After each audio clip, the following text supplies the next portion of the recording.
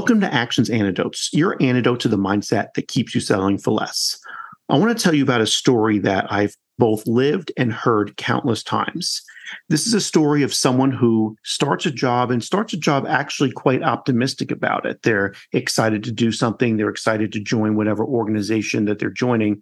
But then somehow over time, they become really jaded, usually by problematic relationship with their immediate supervisor, with their boss, or someone in a higher leadership position. And there's so many complicated reasons why that happens, but the story has happened so many times that it is definitely something that we need to address, because I've seen so many people suffer through some sort of situation where there normally would be good, productive workers, but as a result of whatever's going on above them, they just don't care and sometimes become actively disengaged, which are the employees that are actually rooting against their own company, which happens almost a third of the time.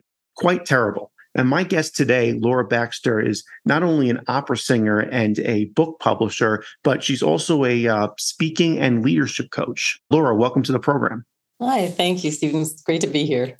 So you have a lot going on. You have a lot of different endeavors, which is always wonderful. How do you manage all of that? How do you bring it all together? Good question. I was going to say don't sleep much, but actually that's okay. actually get enough sleep. I think that the clue is that I love what I do. And all of it, both the coaching people on their presentation or giving talks, or also helping people with publishing their books or whatever, it has to do with helping people find their voice. So although it may seem like it's a lot of different aspects of that process, it really comes together with just helping people get their voice out there, be it their physical voice with that kind with presentation coachings, their ideas in a book or in a talk. It really has to do with finding their voice. And of course, singing opera, you're using your voice. Absolutely. I don't do opera anymore. That used to be my life. I do still do concerts though, and I wouldn't give that up. I love that. There's some depth with music. So yeah. And so do you think that's something that most people are looking for in this life as people try to think through, okay, what job do I want? What do I want to do even in my social circles, personal life, family life? Is people looking for a voice? Yes, I do, actually. And it can be something relatively small or seemingly insignificant, just like wanting to have some recognition for what you've done in your job, or being able to share your ideas and your opinions on your job and your everyday life. Or it can be on a larger stage. It can be really somebody really wants to get an idea into the universe to change things on a larger scale. And so back to the story that I began this podcast on, the one that I've been in and seen so many times about someone who's really disillusioned by poor leadership. Do you feel like that for that employee, for that person who's just so frustrated that it's distracting them from all the work they're trying to do and everything they were trying to have an impact on when they join the organization, it's an issue of that person losing their voice? Yeah, it is. You and I have talked about this several times in a full book that I published. I've been co-author writing quite a few things on presentation and that kind of thing. But the very first full book that I published is Dealing with Divas and Other Difficult Personalities, a Mindful Approach to Improving Relationships in Your Business or Organization. I published that one first, or I wrote that one first in its entirety, because when I was working with my clients, and it did not matter what topic, it could be a topic of, they've got to give a talk, they've got a meeting where they're giving a presentation for their board, or it could be as simple as communication difficulties within their organization. The one thing I found that held people back the most, more than anything else, was difficult personalities. In other words, there was somebody in the room, even if we talk about stage fright, yeah, even with stage fright, most commonly they were like, but so-and-so is going to be in the room and what are they going to think if I make a mistake? And so it also often has to do with individual people with whom we don't necessarily get along very well. You mentioned something early in the story you were describing, and as you said, it is incredibly common. There's a Gallup poll that comes out, I believe, every year, every 2 years, on employee engagement. Yep. And the last one that came out was 2023, and I believe, I'll have to double check the numbers to be 100% exact, but depending on which country or which areas or which region, like the European Union or the US or worldwide, engagement was only between like 13 and 19%. And that means the people who are engaged in the company, which means that they speak positively about their company and they like their job or they like working at that company, is less than 3%. And that says a lot. And then you get into the actively disengaged and the just disengaged. The disengaged is the largest group. Those are people who are not satisfied, but they're not actively working against the company. And then you've got the actively disengaged. Those are people who are actively speaking negatively about their company. And those numbers are just phenomenal. Well, it has to do with leadership and communication and personalities. Yeah, every time I see that Gallup survey, and I was actually just trying to look up what the latest one was, because I remember seeing like a 36% number for the US and seeing that number actually worse globally. I always think about how much is being lost, not only from a GDP perspective of, okay, well, if you were to take, say, let's just say it's a third, and a third, just to, for easy comprehension, right? So a third is employees are actively engaged, a third are actively disengaged, and another third are those kind of passive, those people, and I think it is more than that. I think it's more common because I think the most common thing is like, I got to go to work, but it gives me a good living. I got a comfortable house types of people. If we were to take, say, half the people in that category, make them actively engaged, and take half the actively disengaged people and at least move them up to that neutral ground area. First of all, how much more productive every company would be, how much more could be produced from an economic standpoint, but also from a life standpoint, how many more people would be happy and how much more good energy would be around us in the world to the point where people would be trusting one another a bit more again, because they're in a more positive attitude. Like the whole system could be in a such better place if we just improve those numbers on people's jobs, because that's where people spend a good amount of their time, at least as of 2023. Yeah. I mean, if you take the third, we spend at least a third of our lifetime, 8 hours a day. That's not insignificant. Yeah. That's also, these numbers were sort of reinforced by the so-called, after COVID, the so-called great resignation, that people just realized, I just don't want to do it anymore. Yeah. And if they had been happy with the circumstances, with their colleagues, if there had been enough bonding there, then there would not have been that kind of movement away from their previous job. It's a fascinating topic, and it really does show us how much need there is for strong leadership.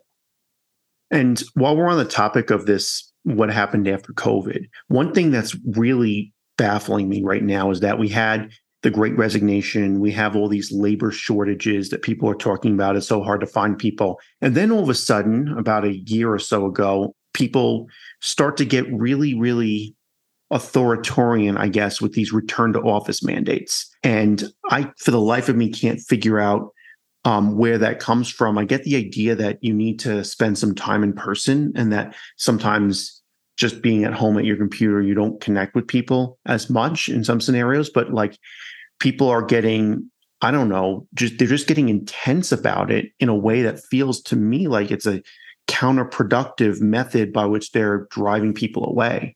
I agree.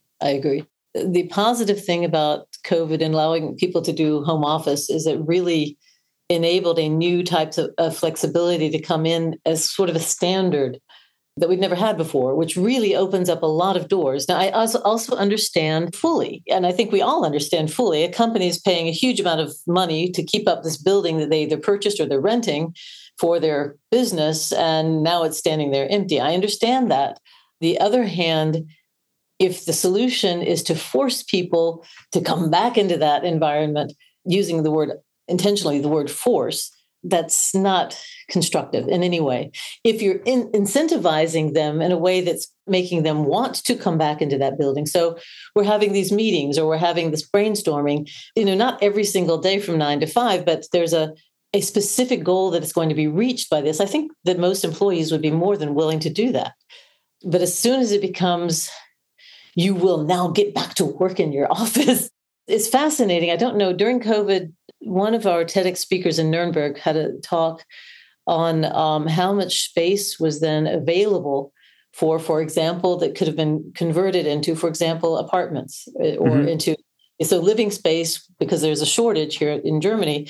that could really be used in a different capacity because it was working very well that people were staying at home for their home offices. We tend to go back into some sort of restricted thought pattern of black and white, as opposed to, now we're at home because of this, and now you've got to go back because it's now time to go back, as opposed to really thinking about how can we use these spaces creatively? How can we, what is really the problem? In that case, the problem is there's this building that's empty, or the problem is maybe they're realizing that there's not as much innovation going on because you don't have those exchanges. In that case, then explain that to the employees. We need you to be in this room doing this.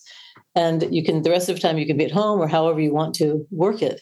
But as you said, it ended up being in the communication much more, go back to work right now. And I don't think any of us like to be told that. Yeah. No, it's just because I think a lot of us have had that scenario where at some previous job where you'd go into an office and you would still be taking phone calls with people in other cities and still be doing some things remote. And I even remember before the pandemic at a job asking myself that question. I would drive into an office and not really interact with the people, that much. I would just kind of, and even our meetings would be happening over, one of these video conferencing services. And I'd be like, well, why did I use this fuel? Why did I get up and get out of the house even when everything I'm doing at a cubicle or in an office is something I could have just been doing at home the same exact way. Yeah, exactly. Nobody should have the feeling that they're wasting time, especially not wasting time in the car, just getting back and forth. I think it's very much the responsibility of leaders in an organization to be able to communicate very well what it is what they need from their teams and what they would like. It's okay to say, I just would like to be with you all one day a week to just kind of see how we're all doing. Yeah. That's also acceptable, as opposed to saying you have to come here because they're just different ways of communicating things. Yeah, but interestingly enough, with COVID though, and that's the other phenomenon that sort of happened at the same time, is it really depends on your personality structure.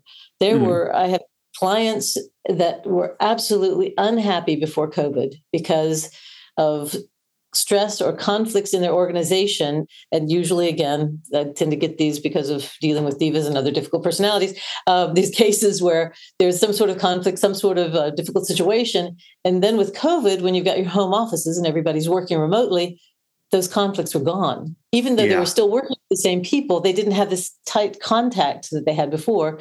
So all of a sudden they were relaxed and happy, depending again on your personality structure. Others who then were very unhappy because all of a sudden they were very much alone in their office at home.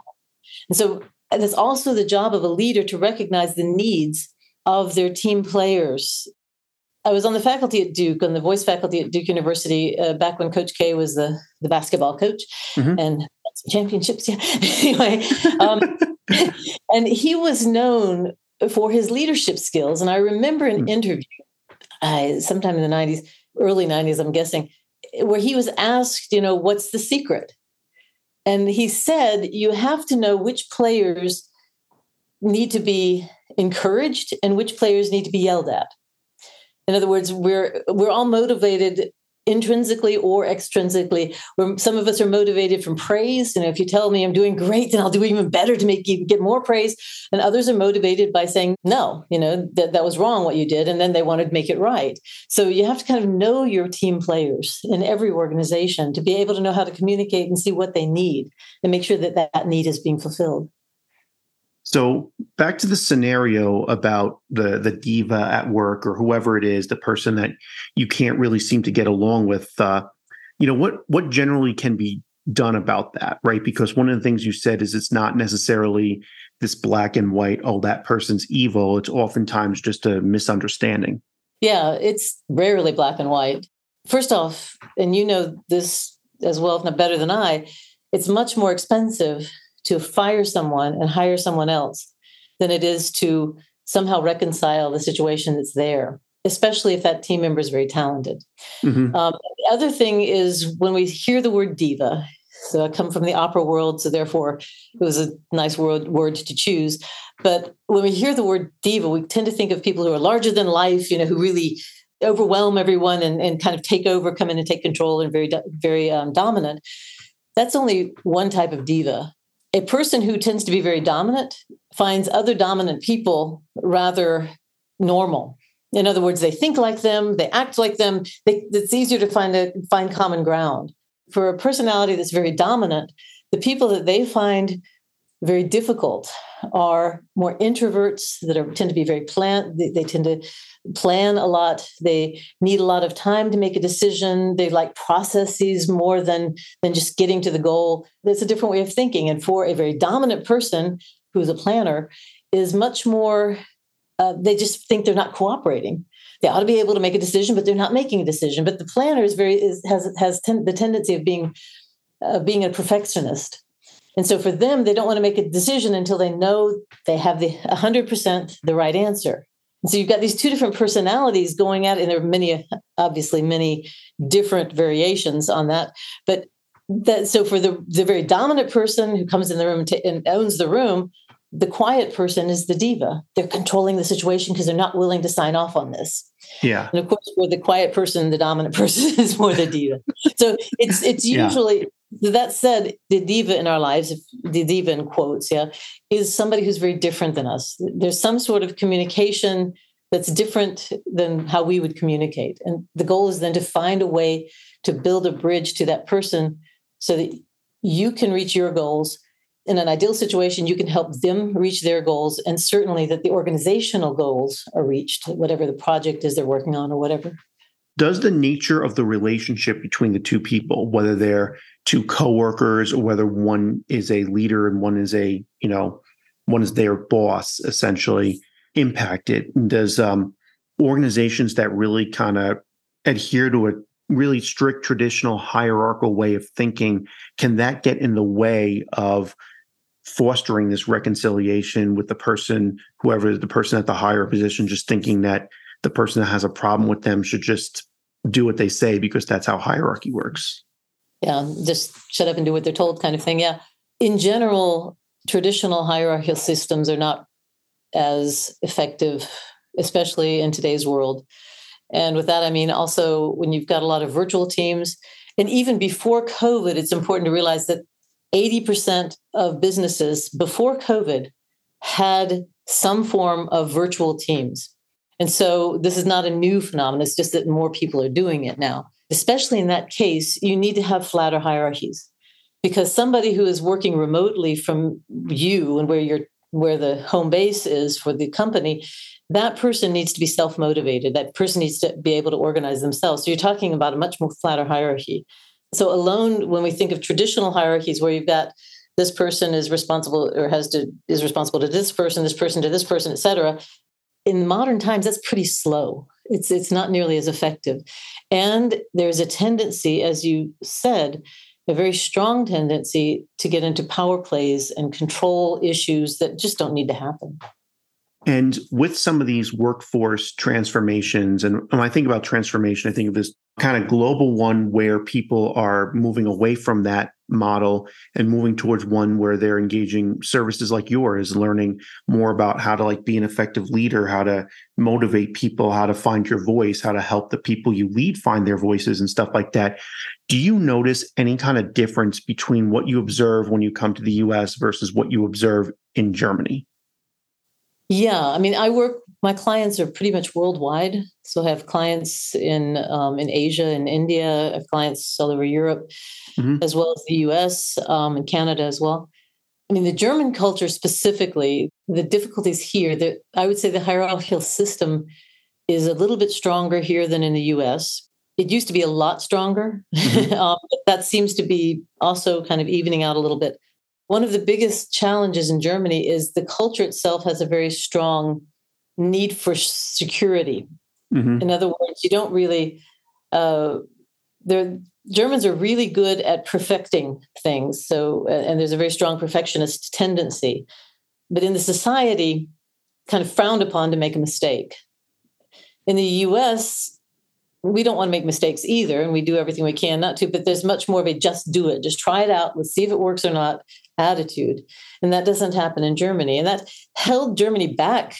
I mean, one of the most obvious examples is in the automobile industry. You think of Germany as being a leading nation in the automobile industry. but they were way behind when it came to hybrid cars and electric cars. They really had to play catch up, especially with, well, both with the Japanese and American market or car manufacturers. And so, the reason for that is they didn't want to take a bet on something that wasn't sure, because it could go wrong. And who's going to be blamed when it goes wrong? Yeah. And that kind of mistake culture, what we call a mistake culture, how a company or how a corporate culture or an organizational culture handles mistakes is a huge issue in all of this. And in Germany, there's this strong need to be perfect. Yeah. Yeah, and we have that kind of like California, Silicon Valley stereotypically attitude of like, oh, just throw something up the wall, break something, we'll try it, which is like one of the reasons I know different people have different feelings about Elon Musk. But, one of the reasons that California, USA is where he went to pursue all the things he wanted to pursue. It is. And you saw it also with even centuries ago, even with Thomas Edison, for example. Yeah. You just try something out. Like, let's take this. Does this light bulb work? No. Okay, throw it away. Try this one. I don't know how many hundreds of times you did this experiment. But and that's a very typical American attitude of just try it and see if it works. And if it doesn't work, then we'll do it again. That kind of thing. And that's not German. There are other European countries that's closer to, but not Germany. Even India is much more careful than the U.S. They plan more than we do in the U.S. So yeah. Is there any other parts of the world where you're seeing this type of culture emerge, as you kind of like work with like companies all over Asia and Canada as well? In Asia, the hierarchies are still stronger than in Europe, or certainly here in Germany and in the US. And also, one of the largest differences and challenges there is a feeling of collectiveness. So the whole decision-making process in Asia is a much slower process, depending, of course, which country, et cetera. Asia is also very large. In general, it's a much slower process even than in Germany. If you're an American company, you can imagine that's a fast decision-making process in comparison to Germany. And again, other European countries are vary on this aspect, but I know the German culture best. The Americans tend to make very fast decisions, and let's see what happens. Whereas here in Europe, it's a bit slower, a little more careful. Let's think about it. Let's discuss it for a while and then make a decision. That whole process is even slower in Asia. So there, you can imagine there are just communication problems that can pop up everywhere. Yeah, for sure. And both sides. Again, an American company making a fast decision expects a fast decision from someone from other cultures, and they don't get that decision. They're just stalling. They're just not cooperating, or all these different stories that we tell ourselves come up. Blaming them when it's just a cultural difference. With people, a personality difference. Culture difference across different countries can also show up across different organizations, and even in any communication, like in any aspect of your life, right? And oftentimes when you think someone's being a jerk and you start getting heated, and that's when you start going home, complaining to your spouse, complaining to your friends and your family, oh my God, this person's just making my life miserable, they're terrible. It's usually because they're like coming from like a different starting point about expectations that haven't really been communicated. Yeah, you just said a key word, expectations. And one of the most important things with every communication we do, in everyday communication as well as, company-wide or whatever, is to set the expectations, to express the expectations of each person involved. Person A says, my expectations are this. And person B says, oh, okay, my expectations are this. And if you know what the expectations are, it's a wonderful start to being able to communicate very well. And one of the biggest mistakes you can make is to assume.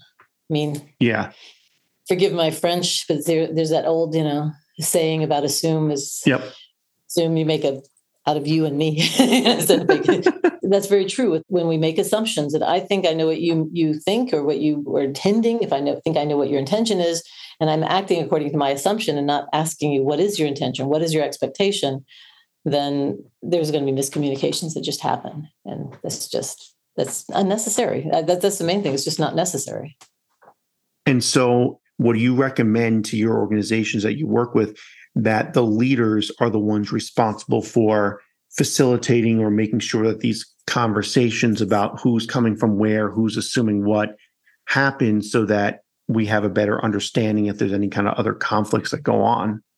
Yeah, 100%. 100%. And the larger organizations will often kind of shove that particular responsibility onto HR. Yeah. And that's just the wrong thing, because then the HR, they come into a strange role of just being sort of the conflict managers, as opposed to the leaders actually taking responsibility themselves. And yes, 100%. And it's not easy. I mean, the whole thing about leadership is you are the people manager at that point. Yeah. That's, if you're in a leadership position, the people, how the organization, how the teams function together, that's your primary responsibility.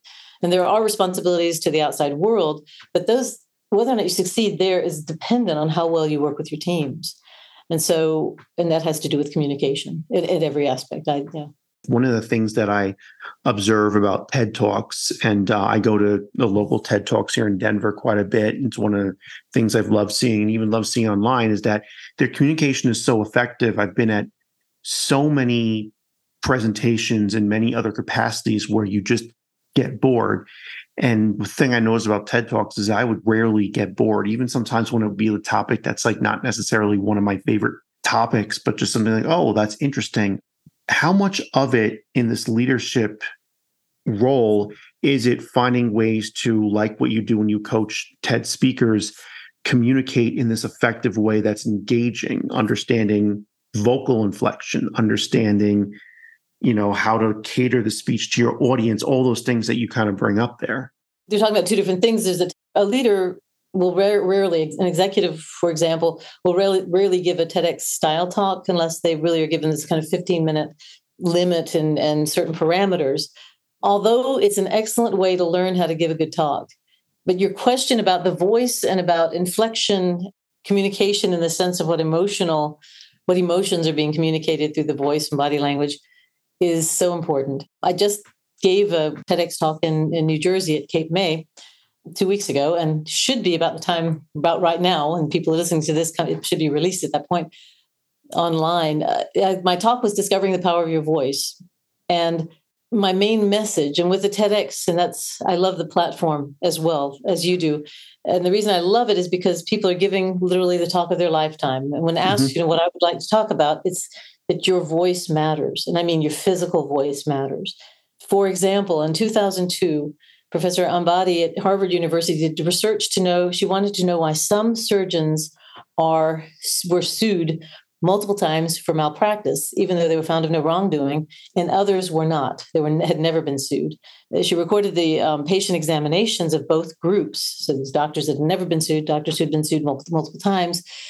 She found there was no difference between the content of what they're saying. There was no substantial difference in the length of time they were spending with the patients, or no substantial difference between their qualifications. What she found is that the color of the voices was the main difference, what we call the timbre. The doctors who had never been sued had a warmth in their voice that evoked trust in their patients. And the doctors who had been sued multiple times had a sharpness and edginess, a tightness in their voice that could either be interpreted as dominance or as insecurity. And that triggers something in their audience. So yeah, your voice matters. I observe people in many different endeavors, job interviews, leadership, you talk about the doctors, dating, anything else, that seem to be baffled as to why some people get completely different results than others with very, very similar tactics. And to the people who are more on the logic planning end, that could be a little bit confusing when someone said, well, wait a second, that person just did the same exact thing and everyone loved him, and I just did this and nobody likes me. Are you saying that most likely it's how your voice is being understood by someone, whether it be the shortness of it, the tone, the pitch, all that type of stuff? It's a major factor. And so I should say the voice is always reflecting tensions in the body. So it's not just we're hearing and we're experiencing those tensions in the voice. And usually there are other tensions that go with it. And because of the mirror neurons, most likely those around us are feeling the same tensions that we are actually emoting, if you will. Typical example that I use in my seminars is just if I breathe superficially and you're listening or listening to and looking at me, I will automatically force you through my behavior to breathe superficially. just because you will mirror my muscular tension that I have, you will automatically mirror it. It's what mammals do. And in doing so, I bring you into stress. If you'd like, I can show you a little example of that. Yeah. That would be perfect. Hi, Stephen. It's wonderful to be here with you on this talk. All I'm doing right now is breathing superficially, but you can hear it in my voice. There's this tightness. And also if you kind of, even the people just listening to this will probably also start mirroring my body right now, which is basically a tension, which will bring people into stress. Compare that, or notice how it feels in your body in comparison to, hi, Stephen. It's great to be here with you. And I'm Laura Baxter. I can go on and talk like this and notice the difference in your body. You can also hear the difference in my voice, but also feel the difference. Because as soon as I release and breathe deeply, then that allows you also to release and breathe deeply. And interestingly enough, very often we say if somebody's giving a presentation that they're speaking too quickly. Usually they're not speaking too quickly. Usually they're breathing superficially. Because interesting. So if I breathe superficially, I can speak as slowly as I like. It's always going to seem hectic, no matter what I do. And if I'm breathing deeply, I can speak as quickly as I like, and it won't seem hectic. These are things that we all need to understand about the voice and be able to control. That's like fascinating because I could feel it in myself. Like when you were breathing superficially, I felt like I was like at a really hectic coffee shop in Midtown Manhattan again.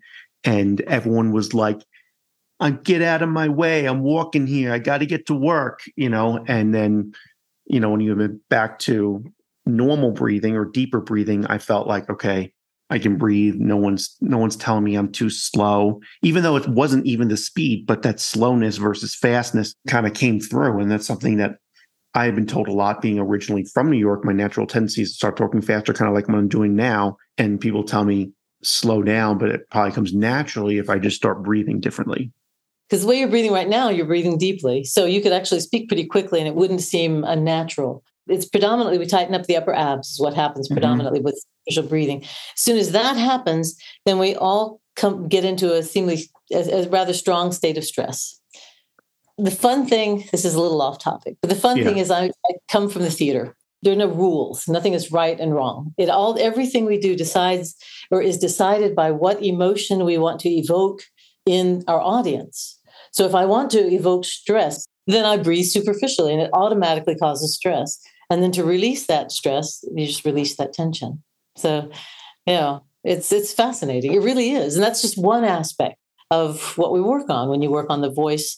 And the more you work on it, the more possibilities there are as far as better communication. And if someone did want to work on their voice, their leadership, what would be the best way anyone listening could get a hold of you? Go to my website and send me an email. That's the absolute best way. And the website is? The website is voiceforleadership.com. So the 4 is the number. It's or you can write number 4 leadership.com. All right. Right. Anyone out listening? And then one final question I wanted to ask you is that we've had a lot of new technology that is very distracting come about over the last couple of decades, particularly the smartphones and a lot of these social media and addictive stuff. Is that interrupting the manner in which we're kind of picking up signals? Is that causing even more distress as far as how we're communicating with one another? And is there a way to kind of try to get around that to, have more human conversations? Yes, it is. But for a lot of different reasons. I think it's getting better, quite honestly, because I think we're all beginning to recognize. I know that about 7, 8, maybe even 10 years ago, when smartphones were new and people were fascinated by it, that at that point, I felt like at family gatherings or something, more people had their phones in their hands and were doing things. And lately, we just had a family gathering of the entire family in the States this past April, and I didn't feel like people were doing that anymore. I felt like we were really with each other. And I've noticed that also with my son, who's Gen Z. He went to a boarding school because he sang in a boys' choir. And in that boarding school, the kids basically had a rule that when they would gather for party, or this is Germany, so they'd have a beer or whatever, even as a teenager. And they'd gather in the room to just be together. They actually would put their cell phones in a basket next to the door. And that's from them. No adults were around. They didn't allow everybody to have their cell phones with them just because they realized that they needed that personal communication. So the short answer is it has changed our lives in every way, especially in communication. My hope is that we continue to sort of realize how not only cell phones, but also how social media has changed communication, that we can begin to kind of counteract the mostly negative aspects of it. So everything from the algorithms putting us in a social bubble that we're really not as informed, from that aspect, to people giving rather negative comments anonymously online, to just, walking, my cell phone is not far away, just walking around staring at the cell phone, that we actually get away from that at some point and really get back to us. Yeah. And to be there with the people in front of them. Absolutely. Exactly. Yeah. Well, Laura, thank you so much for joining us today on Actions Antidotes, for sharing all the different ways that we can kind of try to be more effective in our communication with one another, our leadership, as well as a fascinating example of this superficial breathing. It's something I'm definitely going to be thinking quite a bit about as far as how my interactions with all the people around me go. And I would also like to thank everyone out there listening to Actions Antidotes, and hopefully you're getting inspired to go out there and be a better person, communicate better, and build the life that you truly want. Thank you so much, Stephen.